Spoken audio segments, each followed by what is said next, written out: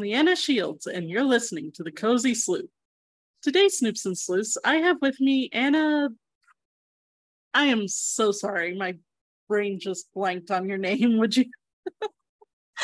It's Louise Bannon, and you can feel free to just call me Ann. But yeah, I go by all three when I've got my byline.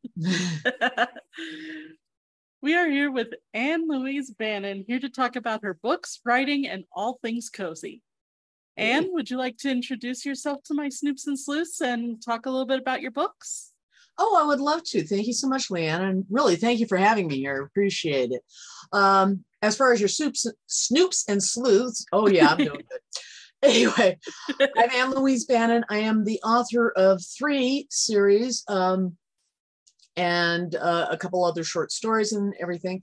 But my primary series is the Old Los Angeles series. It's cozy-ish, shall we say, in that I do have an amateur sleuth, but then everybody's an amateur sleuth in the 1870s, and it's set in Los Angeles when it was just this tiny little pueblo, and features Maddie Wilcox, a woman doctor and winemaker in the pueblo at the time. And that's my primary series, but I also have the Freddie and Kathy 1920 series, and that is more pure cozy, even though it does take place in the big city of New York, but it's also historical, and that's set in the 1920s, featuring Freddie Little and Kathy Briscoe, who Freddie's an author and a millionaire, and Kathy's his editor and eventual wife. So that's a fun series. But my one that really is kind of on the, it's very cozy, it's maybe not what you'd expect, is a cozy spy novel or spy series, which is the Operation Quicklime series. It's either that or it's a romance, but a bunch of romances with espionage intrusions. But that features Sid Hackburn and Lisa Wycherley. When we first meet them in book 1, that old cloak and dagger routine, Sid is, okay, he sleeps around a lot, but he was, raised to believe in free love and all that. And he does, and he practices it. But he's juxtaposed and up against a young woman, Lisa Wycherley, who is religious and doesn't believe, believes that sex belongs in marriage, but isn't judgmental about it. And Sid isn't sleazy about it. So, it sounds like they'd be really unattractive people, but they're really kind of nice. They really actually do get on like a house of fire. And, oh, surprise, surprise, fall in love. So the most recent book is My Sweet Lisa. That's the one that came out earlier this spring. And because of the way I do these, I present them as serials on my blog, a chapter a week. And so A Little Family Business, the last chapter goes up on Friday, and next week we'll announce the actual book. So that's coming out real soon. And, that is awesome. It's a lot of fun. And then I'll just go right into book 9 in the series. Excuse me. Just Because You're Paranoid. And it's been a fun series. I've been living with that one, golly, since the early 1980s when I originally wrote it, and then rewrote and finally released it on my blog, and starting in 2016. So I've been hanging with these folks a long time. Oh, wow. 3 series. And that is such a cool way to release books. Have you ever thought of doing the Kindle Vella system? Yeah, actually, I do have some serious rewrites to do on it, but I have a fantasy. The problem with me and Kindle Vella is because I've been doing this so long, most of the books that would be appropriate for it have already been released on my blog. And they're kind of not very nice about it. Of course, it's Amazon, so they're not very nice. It's not go there. But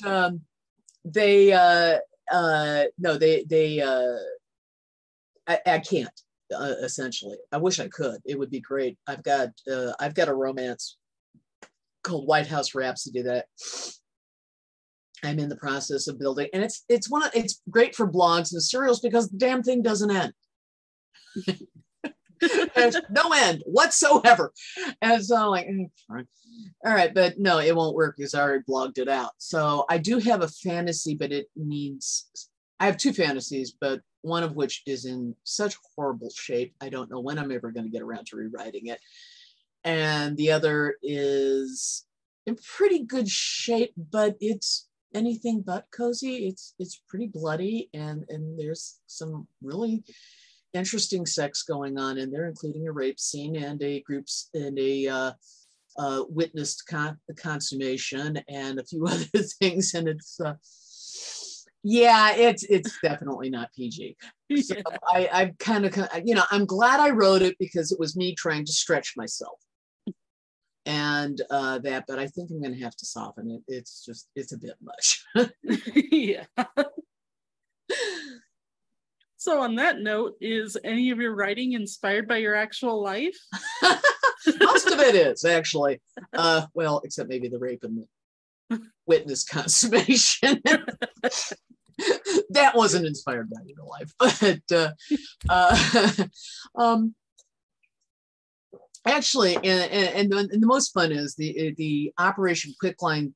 The old Los Angeles series was inspired by real life because my husband is an archivist who is the official archivist for the city of Los Angeles. So he has a lot of these old materials, and it actually sprang out of a talk he was doing on the Zanja system. Zanja is Spanish for ditch. And what they used to do, and this is in the Mexican era, and went through the American era all the way up to the early 19 teens. And they dug a ditch off of the Porcio Unculo, or what we now know as the Los Angeles River, which, by the way, nobody except somebody in Southern California would call a river, but it is. And they dug this ditch off of it, and it was the Zanja Madre, or mother ditch. And then you basically have your smaller ditches to your farm or your vineyard running off of this thing, and you would pay your subscription for your water, go in. My husband's talking about this in great detail and is doing it beautifully and expressively because my husband's good that way. And he's talking about, how they, the Zanjeros men had come out and they'd open the Zanja and the water had come rushing in. I write murder mysteries. What am I thinking? Time for the body. He was not happy. So that was part of my real life that inspired that series. On the other hand, the Operation Quicklime series, no, I'm not a spy. There's major significant differences between Lisa Wycherley and me and my husband. I was never married to a man who ran around, but it is in some ways closer to being autobiographical than just about anything I've ever written. There are a lot about my values that are reflected in Lisa. I have been religious. I am not judgmental, or I hope I'm not. Let's put it that way. There are things that happened to me in the 80s that somehow crop up into this. And there are things, Michael, my husband, who, by the way, is my upgrade. I was married before and then upgraded. So husband 2.3. He will every now and then read something in the Quicklime series and go, "Oh, gee, Ann, did that really happen?" I'm like, yes.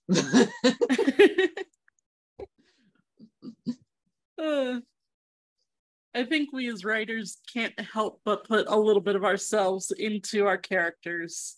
Not can't help. We have to. True. We must.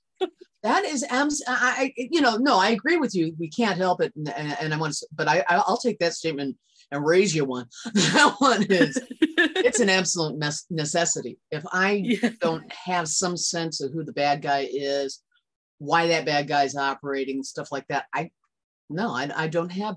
In fact, when I did the second one in Death of the City Marshal, which, by the way, is the Maddie Wilcox series, the old Los Angeles, is based on a real event in LA history. And when I did that one, I had this great scene where I had the bad guy with a knife to Maddie's throat. And it occurred to me, why doesn't he kill her? It doesn't make sense. He would And when, she's my main character, I can't have him do that. Series over, and it's only the second book. No, that's not going to work. But I had to figure out why he wouldn't want to kill her when he's got her in the perfect position to. How's she going to get out of this without him doing that? And it occurred to me, he doesn't want to kill her. And that became the tagline for the book. I have finally found a place to call home. I will not let you take that away from me. And he's warning her not to continue investigating, and it's a good dramatic moment. But yeah, that made sense. All of a sudden, I know what's driving this guy. And it was a guy, sorry. That much of a spoiler you're getting. And I know what's driving him. So that's where, I have to know who the bad guy is. I have to have a little bit of me in there, wanting home, wanting to feel like I belong, Absolutely. In my case, I made my main character a major old movie buff, like I am. To the point where she can quote or reference an old movie in any conversation. Oh, how far back do you go? Silence? I haven't gone Silence yet, but let's see. Book 2, she's trying on wedding dresses, trying to figure out what she's going to wear when she gets married. They pick out a ball gown for her, which, if you get to know Sabia, she is not the ball gown type. We are talking... I constantly describe her fashion sense as boho Western, so that's her. But she comes out in this ball gown and she's like, I feel like I should be riding in a magic floating bubble in this Oh, Cinderella. No, Wizard of Oz. Yes, Glinda. Yeah, I love that one. Oh, okay, it's on the read. This is on the to be read list immediately. And in book 3, which Snoops and Sleuths, it's available for pre-order, called Curses and Vows. She meets her fiance's great-grandmother, and she is not the nicest person. To the point where Sabia goes like, or no, it's one of her friends who says, too bad we didn't have some water to throw on her. Yeah, that was a good movie. Yeah. And actually not a bad adaptation from the book. I hated it at first. When I first read the book, I'd seen the movie, of course, then read the book and went on, no, wait, you need this. Where's the China people? Why isn't this in the movie? Yes. And once I realized how that had to be different, especially the black and white to the color, I realized that was actually not a bad adaptation. Yeah. But also, there's a ton of other references throughout the series. There's one where, of course, Bridger, her fiance, does the typical cozy mystery. You can't keep getting involved in these things.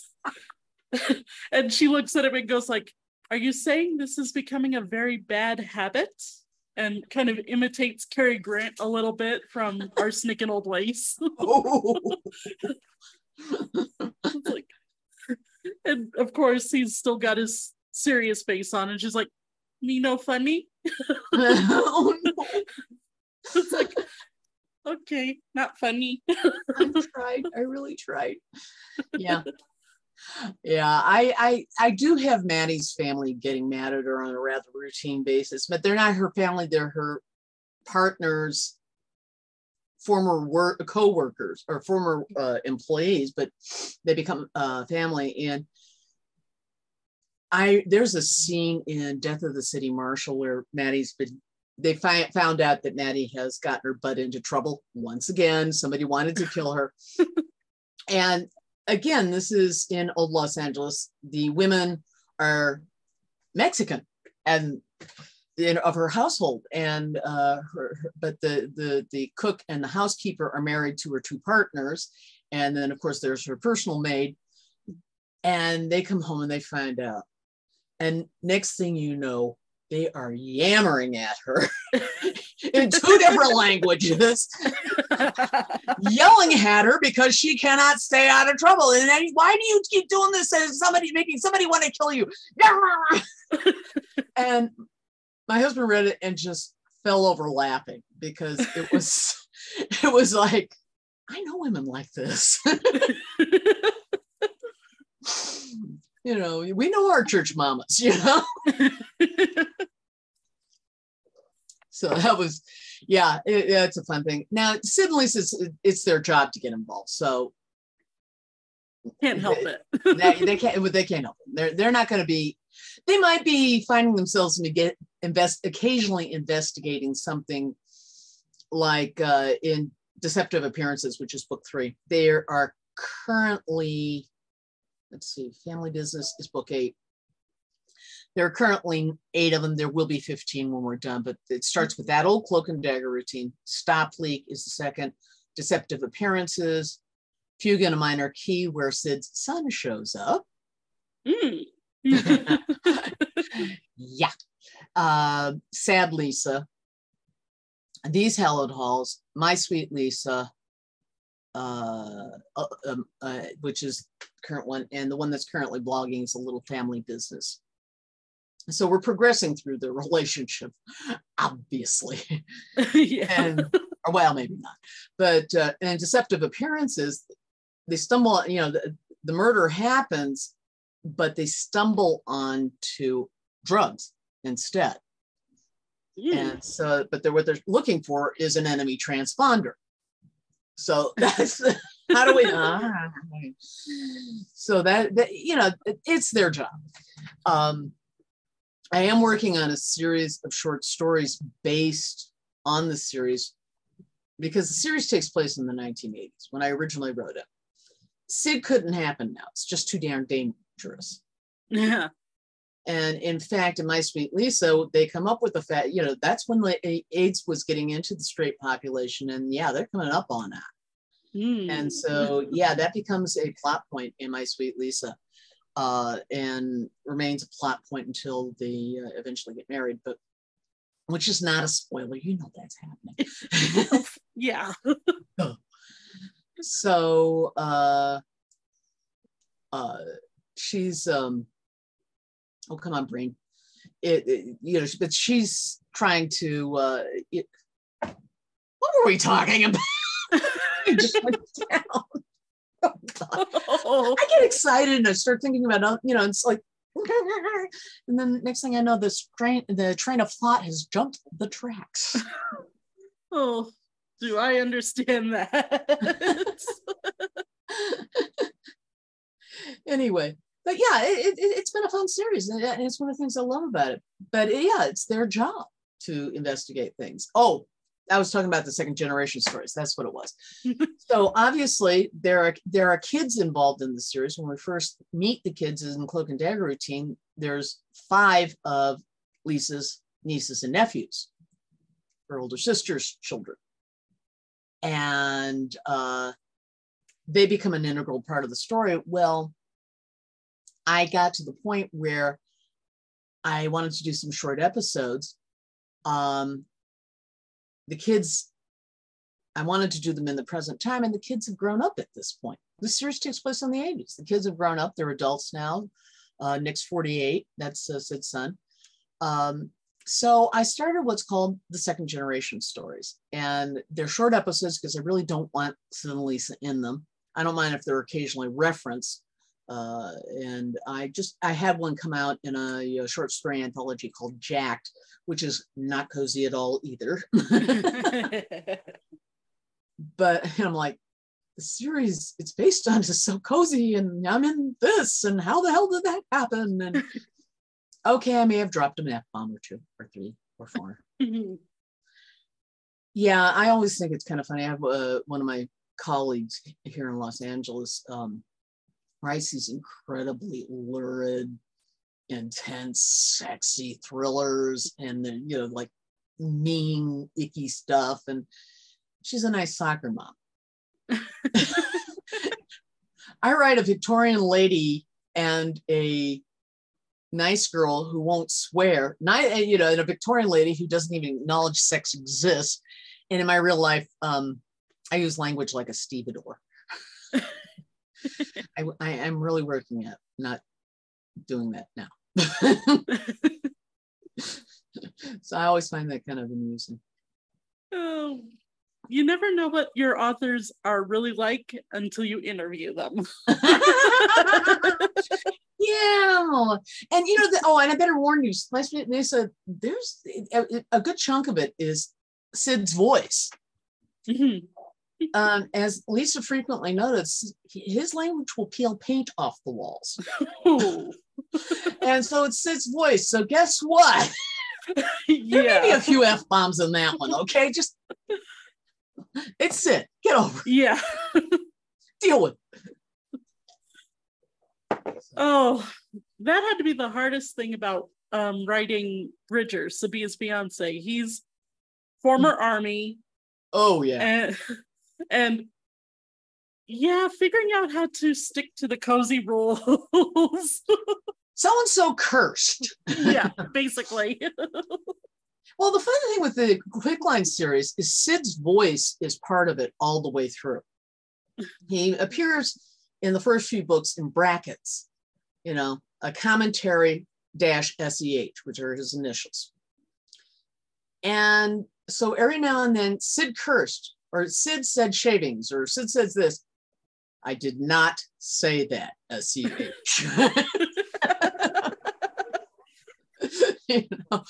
So it's throughout, and he gets a longer bit of narrative in that old Cloak and Dagger routine, which is the first one, but that Lisa's upstairs when her brother-in-law comes into the house where she's babysitting her nieces and nephews and meets Sid for the first time.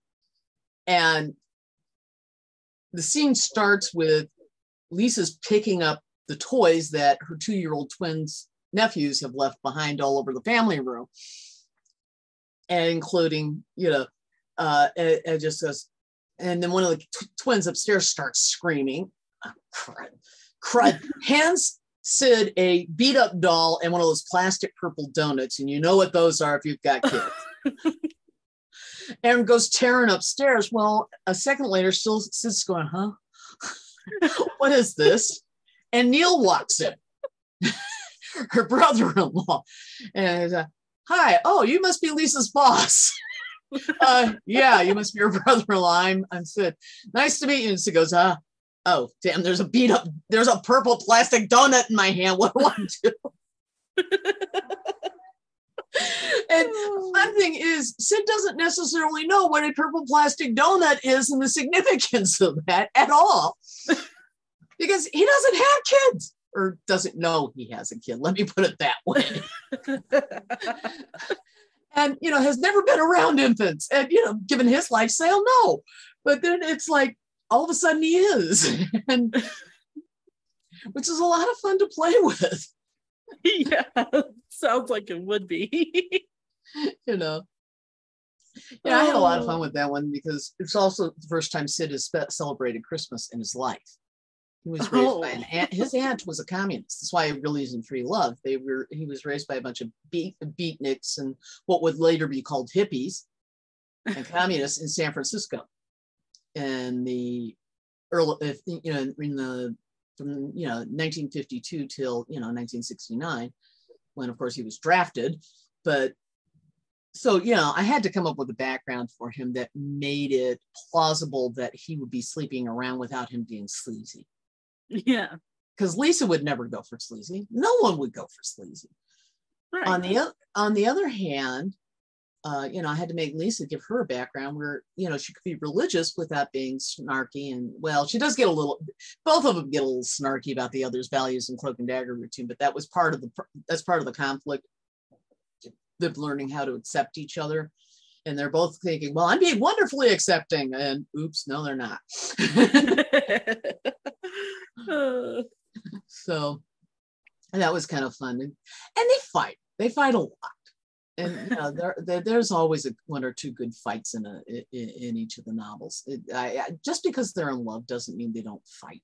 that they don't have conflict. That's one of the things I've always stressed with that particular. One of the things that interested me about going past them being married and falling in love. So, yeah, I mean, falling in love and then getting married. Excuse me. Who says it couldn't work the other way around? But well, that would have been more like, I don't know, Middle Ages, Renaissance. Yeah. I'm a historian. Not by I am a historian by avocation. I am not by vocation. My husband's the professional. I just like history a lot. I tend to be a mythology nerd, I call myself. Oh God, I love mythology. So I made my characters all sorts of different mythological creatures. Main character is a Native American elf. Does exist in 2 different tribes that I know of. Oh wow, that sounds like fun. I think now this is the same series, right? Yes. Okay, yeah, I think I remember seeing you posting about something like that on one of our bulletin boards. Yeah. Oh, great. That's definitely one I'm going to be looking at. The first one in the series is Sparks of Suspicion. Okay. And that one was a lot of fun. Then it goes into Stock Show Stalker, Curses and Vows, and I'm currently working on the 4th one, which that one's going to be interesting because it takes place around a hot air balloon race, and the pilot is found stabbed in the hot air balloon basket. Ooh. Yeah, there's a locked door for you. I mean, that is quite the twist on the locked door. It's like, okay, midair. How? I can think of a couple of ways. No, not going to. That's your story. So, do you have any advice for those who want to write their own mysteries or just write in general? Yeah, well, writing in general, lots, but well, and the standard, I was looking at that question thinking, the standard answer to that thing is read, for God's sakes. And I'm thinking, let's go on. You're not going to start writing if you're not reading. So, and you're really not going to be writing cozies if you're not reading cozies. So big deal. Tell me something I don't already know. But get to know your characters. Really get to know these people to the point where you know who they are. It's like, that Bridger was in the army. You know what that means in terms of his language, in terms of how he's going to react to Sibia doing things that she probably shouldn't, or butting her nose in where she probably shouldn't. I know Sid and Lisa like I know the back of my hand. I know how Sid is going to react to X, Y, or Z. I even know I've got their lives plotted out to the point where, I can write about their kids as adults. This is how deeply entwined I got with these characters. Maddie Wilcox is much the same way. I know who her siblings are. I know, and I explained how she got to be in Los Angeles, but at the same time, I know what that meant for her and how she feels about it, which is not a lot of happy-go-lucky, sweet feelings. She hates LA, but it's her home, and it's going to be interesting when I finally get to book 5, 6, how that's going to work out, So it hasn't been written yet, but we're there. I'm working on book 5. Book 4 just came out, Death of an Heiress. Book 5 is coming out, and there's Death of an Heiress right there. And book 5, I'm not sure when it's coming. Well, I know when I want to put it out, but I'm in the process of writing it now. So, yeah. Though sometimes you want to leave room for your characters to surprise you. Oh yeah.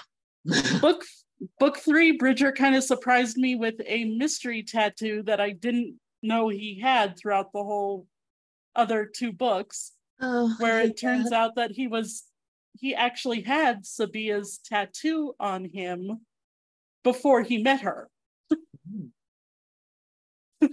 That's no. I hate it when that happens to me. That's what I meant is, and then you realize, do I have to go back and fix something now? Dang, and they do. Damn them, they're always surprising me. Yes. Why did you do that?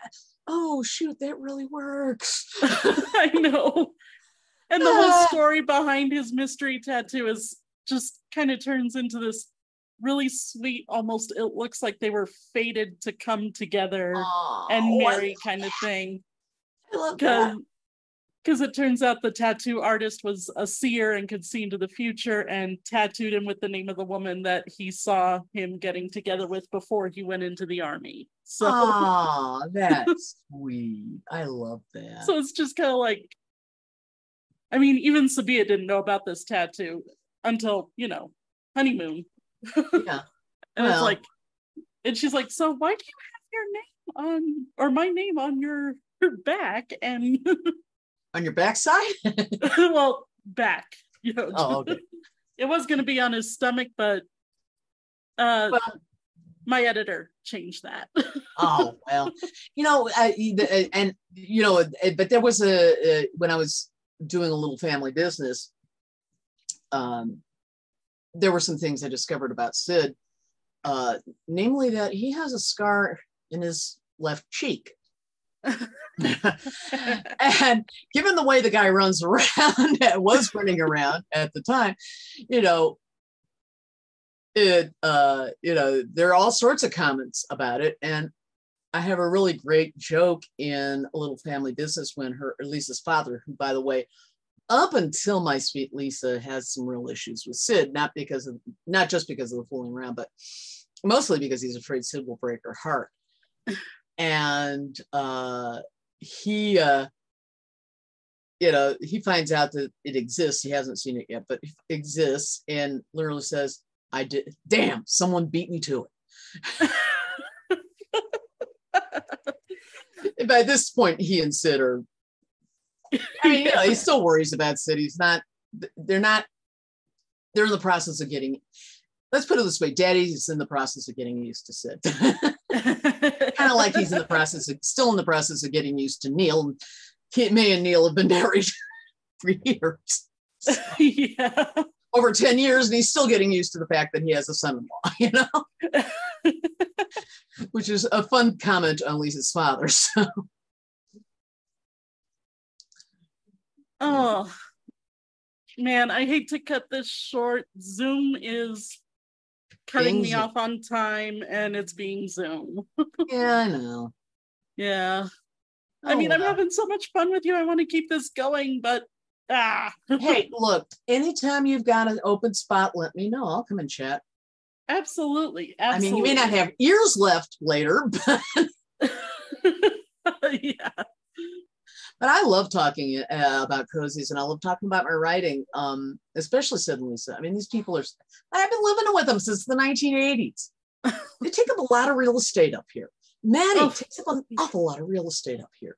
Oh, so, I know. How the hell did that happen? Freddie and Kathy every now and then go, wait, come on. You haven't written about us in years. Come on. We want some time. Hey, at least you don't have a detective in your brain that is in what I call his permanent corner of shame. Oh, no. One of my first mysteries I ever wrote, the detective did something really stupid, asking the killer, hey, do you know who killed this person? Yeah, that was about 15 years ago when I wrote that, and he's been in the corner of shame ever since. Well, there may be a reason to take him out. Yeah. No, you have to point out that he's being stupid. That he is, in fact, being stupid. Yeah, no, I have a again, not cozy, but a standalone called Rage Issues. And at the end of it, my character does something really stupid. It's like the, too stupid to live routine, and they get away with it. No, they can be stupid. Yeah. Especially if it's the first time they've investigated. There are all sorts of things you can do with that. Well, you never know. I mean, you know, you never know. Finds his place, and it's allowed. And he is allowed to stay in his corner of shame, wearing the cone of shame. No, Yes. I don't want him licking himself. Anyway, Yeah. She said being crass. Anyway. Oh, well, I am quickly running out of Zoom time, so I'm gonna have to end the interview here. All right. Well, like I said, anytime you want to chat, thank you for having me. Really, I appreciate it. It's always fun to get out and talk about what I love and hearing what you love and getting to know people. It's really good. So thank you. And we'll see each other soon. And hey, feel free. If somebody doesn't show or isn't, give me a call. I'm easy. Absolutely. Hell, I'm even cheap sometimes. My husband would disagree with that. Hey. Oh. Well, Snoops and Sleuths, you've heard another great chat here on the Cozy Sleuth. I'd like to thank my patrons for their contributions in keeping the show commercial-free and growing, and I'd like to thank my coffee clutch for their help as well. If you'd like to be like one of my patrons and have your name mentioned on the air, join me on my Patreon page at patreon.com/thecozysleuth. And if you want to check out cozy mysteries read by live actors, check out the Cozy Mystery Rat's Maze, wherever you find your favorite podcasts. Until next time, this is Leanna Shields saying, keep cozy.